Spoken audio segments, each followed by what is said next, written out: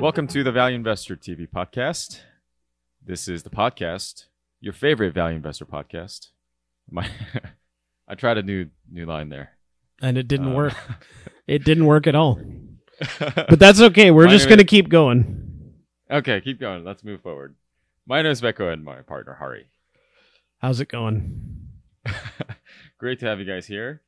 In this episode, we will continue our discussion on Five Below.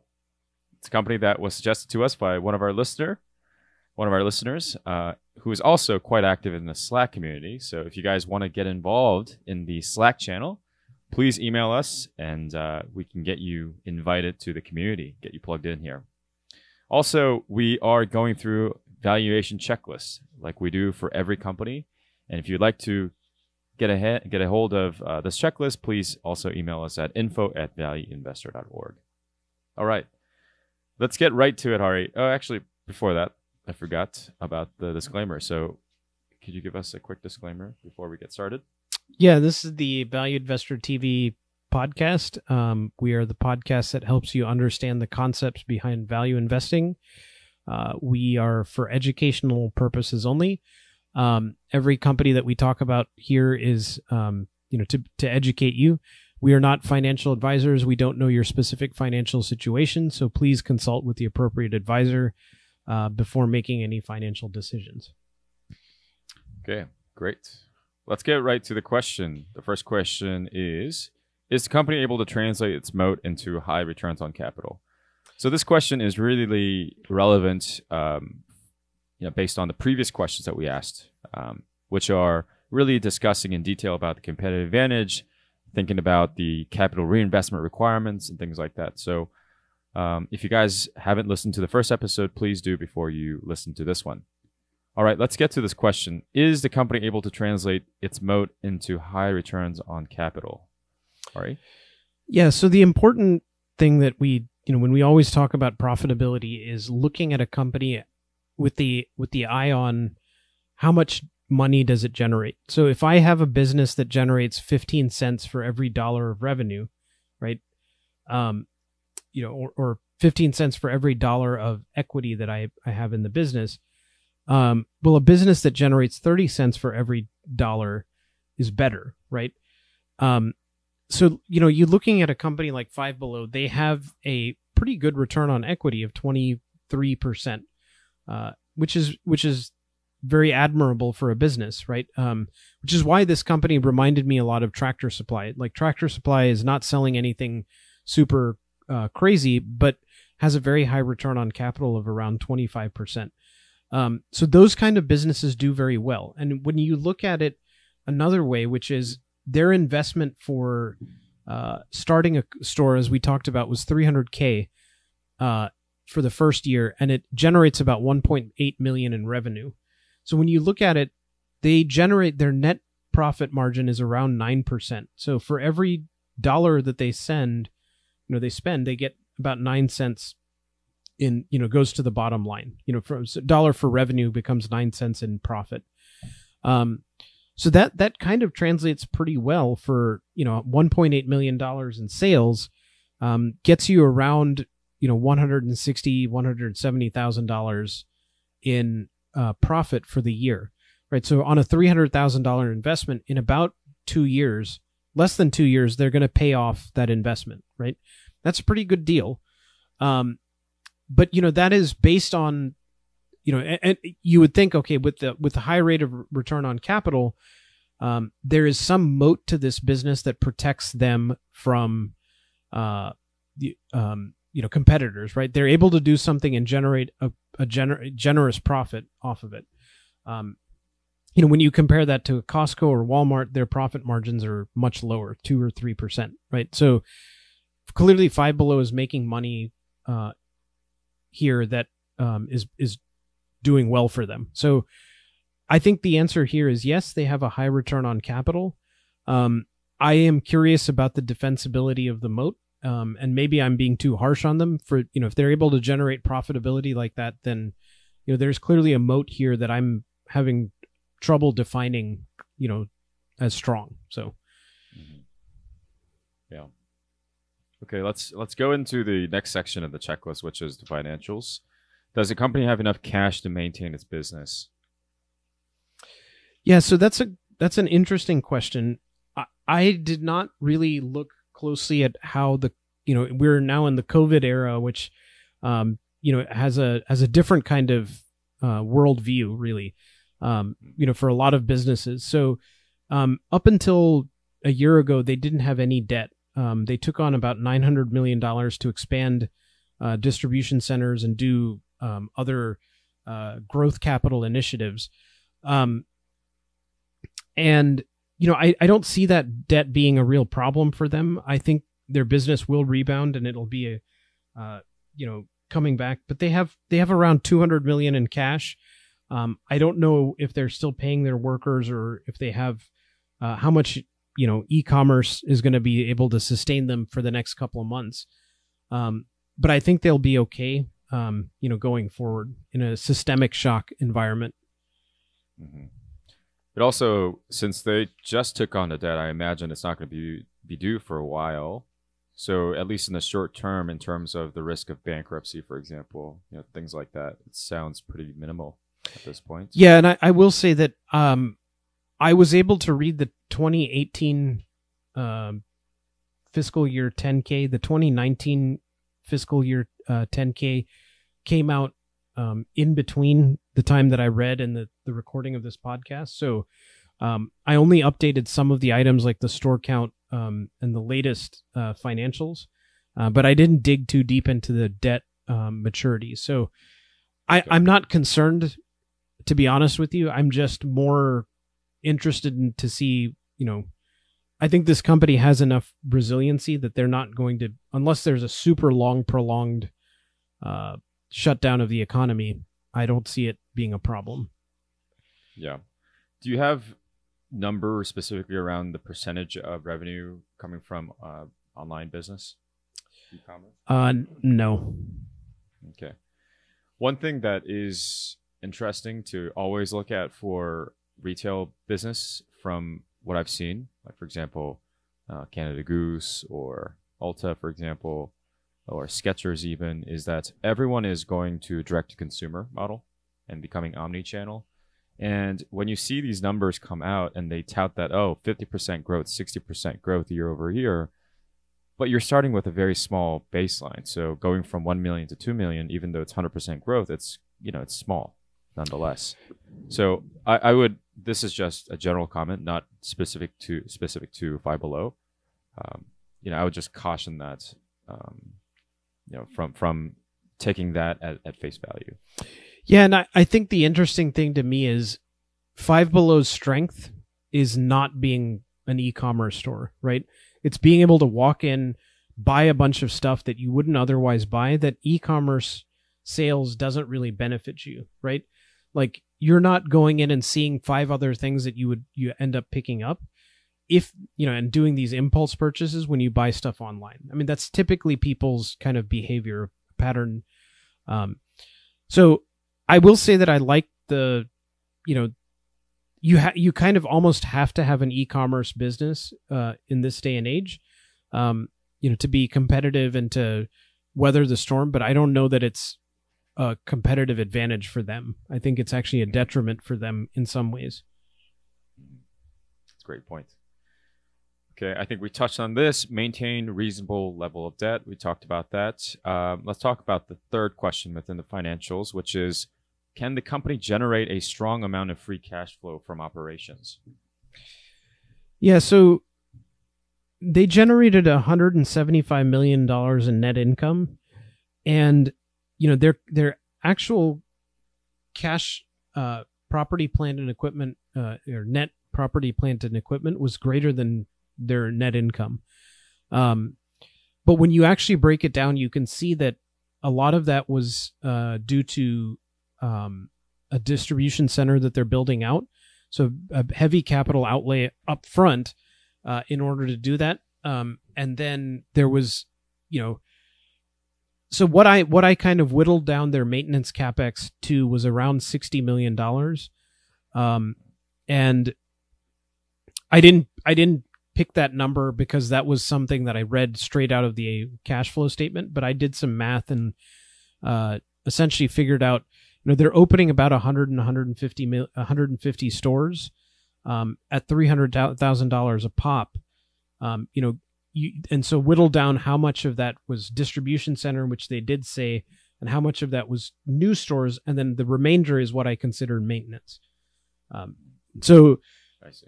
A lot of people will say, if you don't know what it is, then just use the whole amount. Well, then their valuation would be basically zero, right? Because they would have no cash flow. So I had to do some, and I think I wasn't being overly, I was being relatively conservative, I would say, with it. So in terms of the CapEx, for the past few years on distribution channels or distribution centers, how do you think about that and reconcile that with what you said about e-commerce as a strategy for this company? Yeah, I mean, I don't know if I don't know where the distribution centers play into the e-commerce part of it. This is mostly to funnel stuff to their stores, and I want to say that their distribution centers are in places like Mississippi, Georgia, and New Jersey. I may be wrong on those. I know the new one is in Georgia, but the geographic distribution of these is more in the east, and so I wonder in the future if they're going to need to open them up, to put them in the Midwest, and the West when they start expanding into the Western markets. So, but I don't pay attention a lot to that stuff. I don't know that it's not a competitive strength. It's not a competitive disadvantage. It's a distribution center, and that's all I think about, with Sure. it. It's also something that, for me at least, I just immediately went onto distribution centers equals e-commerce, but certainly not the case. Yep. Yeah. Okay, let's move on to next set of questions, which is all about management. And you said before we started this podcast that there wasn't anything particularly outstanding about management in terms of any issues, management issues. But you also said that they touted their management background and their track record as one of the competitive advantages for the company. So if you could spend some time talking about the management here. All right. Yeah, so they cite their CEO that had a background in retail for the last 20, 25 years. It's one of those things where I'm just kind of like, I don't know how much of that is really all that beneficial and how much of that is just your trying to put a good spin on it, right? Like in some ways the executive here management team doesn't really matter all that much, right? In other ways it matters. Their merchandising person, I would say, has a bigger impact on this store than the chief executive, right? And I know that's sacrilege to a lot of people because, he's the CEO. That's the biggest, there are a lot of businesses that the CEO is just there to run the ship, right? It's basically just to make executive decisions. And when you look at it, the incentivization structure that they have is around operating income. About 75% of the CEO's pay is based on operating or his bonus, and the other 25% is based on revenue.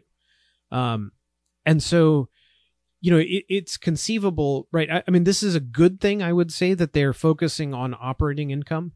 And then some of their merchandising officers are based on inventory turnover. So they want them to, high turnover leads to more sales lead to better cash conversion and, that kind of stuff. So what do I think of all of that? I don't have any strong sense that they're, doing a bad job. Obviously, a high return on capital is a great thing. I'm also not entirely sure that the management is the sole reason that is the case, right?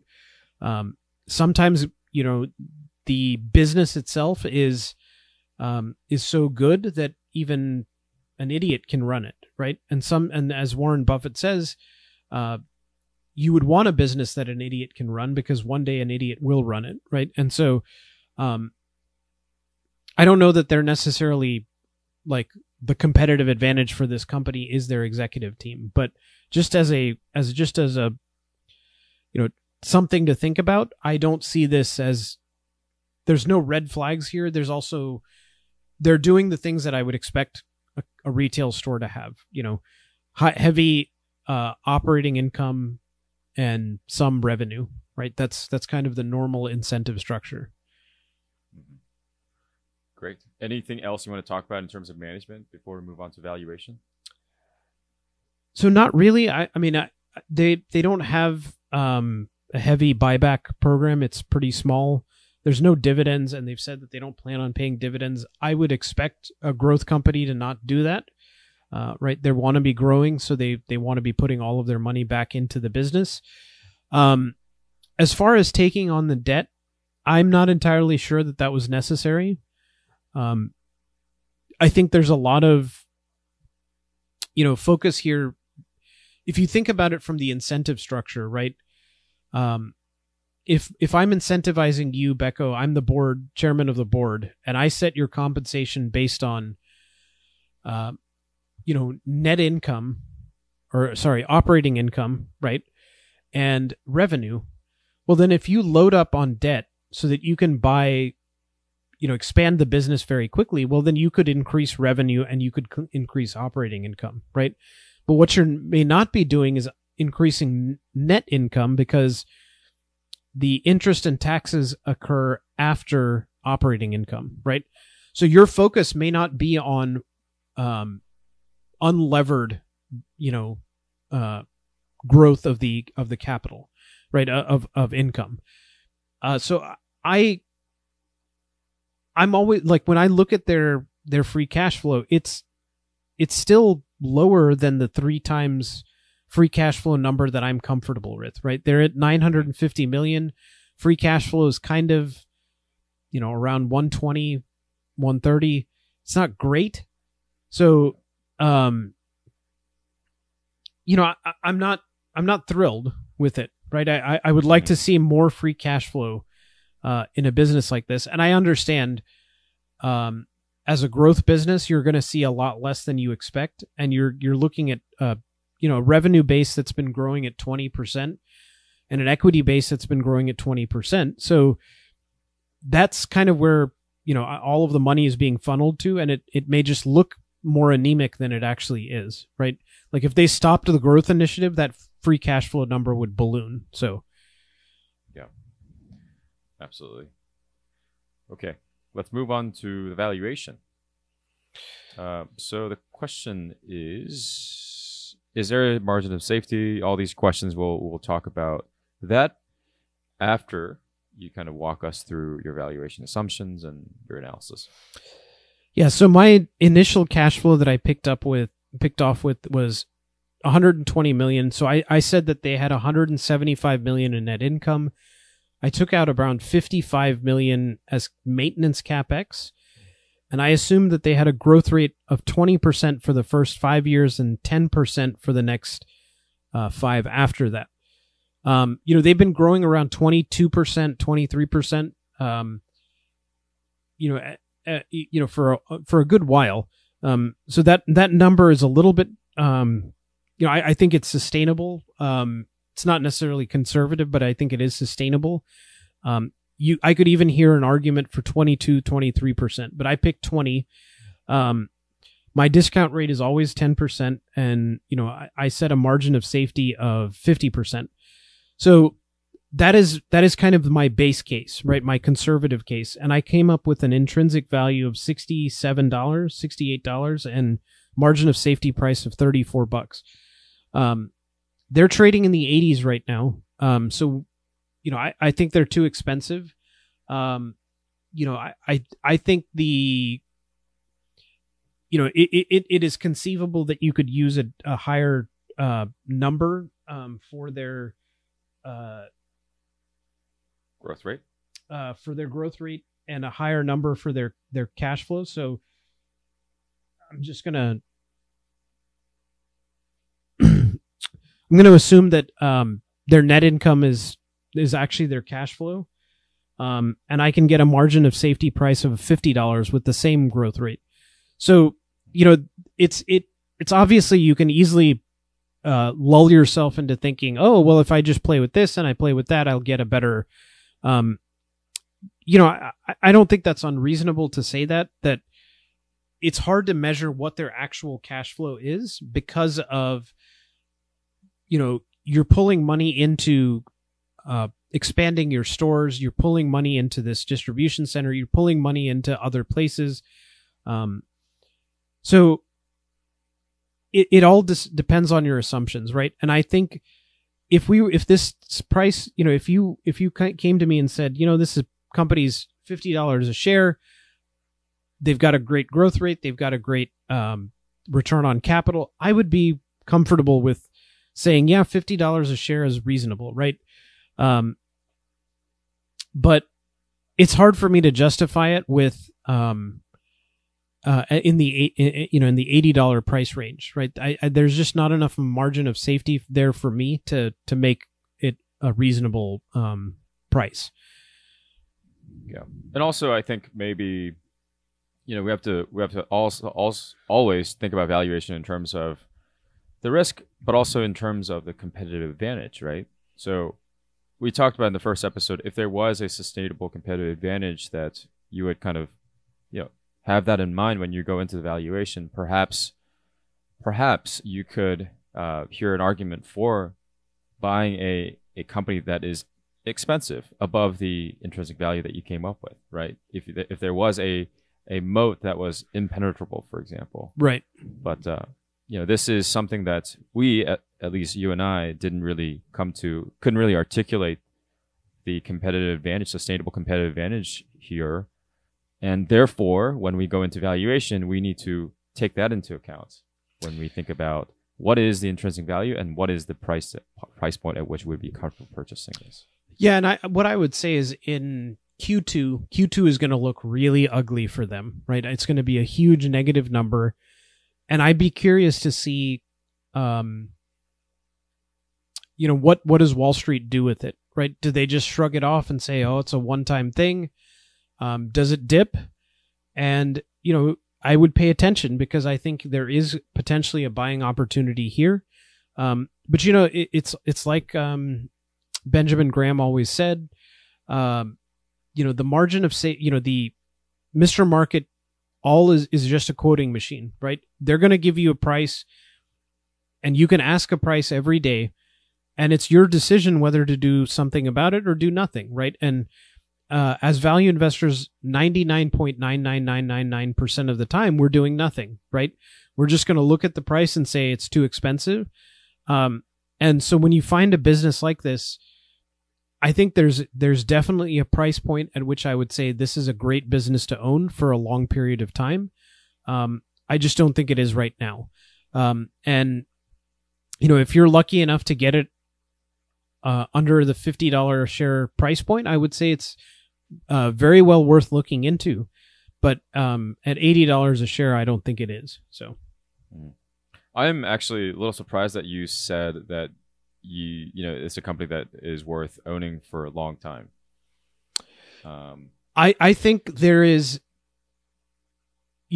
obviously you would need to look at that return on capital over time, right? And I am worried about their capital allocation that they've done with the debt, right? I think too many businesses are going after cheap debt right now, and that is going to hurt them, right? And especially now that they're going to have to load up on additional debt just to maintain payroll and maintain other things until the economy improves. This company is not at risk right now, right? I don't think that that's going to be a problem. But if they continue to load up on more debt, I would be concerned, right? But a high return on capital is a thing, right? It is an important concept. They are able to, do a pretty good job with the money that they have. If they invest this money wisely and they expand their store base wisely, and I would much rather that they have been conservative with that capital instead of using $900 million in debt. If they just expanded organic, from cash flow. But this is how companies operate in this day and age. So, we can always pass, right? We don't have to look at it. Sure. So I think that the real thing here is, what is it going to look like in Q2 of 2020? And that's going to tell us a lot about this business. Yeah, return on capital and the debt question, the competitive advantage question. Yeah, as we discussed in the first episode, we kind of came to the conclusion that brand is definitely there, competitive advantage wise. Numerically, we talked about return on capital, and it was pretty impressive. But qualitatively, discussing through various types of competitive advantage, brand, network effects, switching costs, low cost, intangible assets, we're able to articulate some things around brand. So if you guys have ideas about why this business is able to generate that 21%, you said 21%? 23 almost. 23% that we didn't touch on, we couldn't articulate, please do so. Email us, leave us comments, things like that. All right. Anything else you want to mention in terms of valuation before we close out this episode, Hari? No, I mean, I picked a growth rate of 20%. It is obviously not going to be 20% this year. So, that I'm pretending in a lot of ways that this year doesn't matter, for their long-term prospects. And I may be wrong on that too. So, I think we're all, the problem with a business like this is that they're a non-essential, kind of entity. And so it's going to be hard to really judge. So, the answer can also be no, right? And just move on and look at other businesses. And right now that's where I'm at, right? I like the business. I'm going to put it on a watch list, but I'm not going to be, I need to have a good margin of safety, and I don't have it right now. So. Great. Awesome. Thank you. Thank you for going through that. And thank you for suggesting us this company to look into for this episode and the previous episode. If you guys have a company that you guys have in mind, always email us at info@valueinvestor.org. We'll try to get to them as soon as possible. And as we mentioned earlier on, Slack channel is available for us and for you guys. If you guys would like to talk to us directly or exchange ideas and information amongst the group, you're welcome to join our Slack community by emailing us at info@valueinvestor.org. And also the checklist, if you guys want a copy of this checklist, please email us at info@valueinvestor.org as well.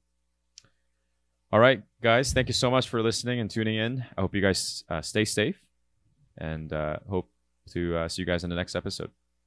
Thanks, guys. Thanks.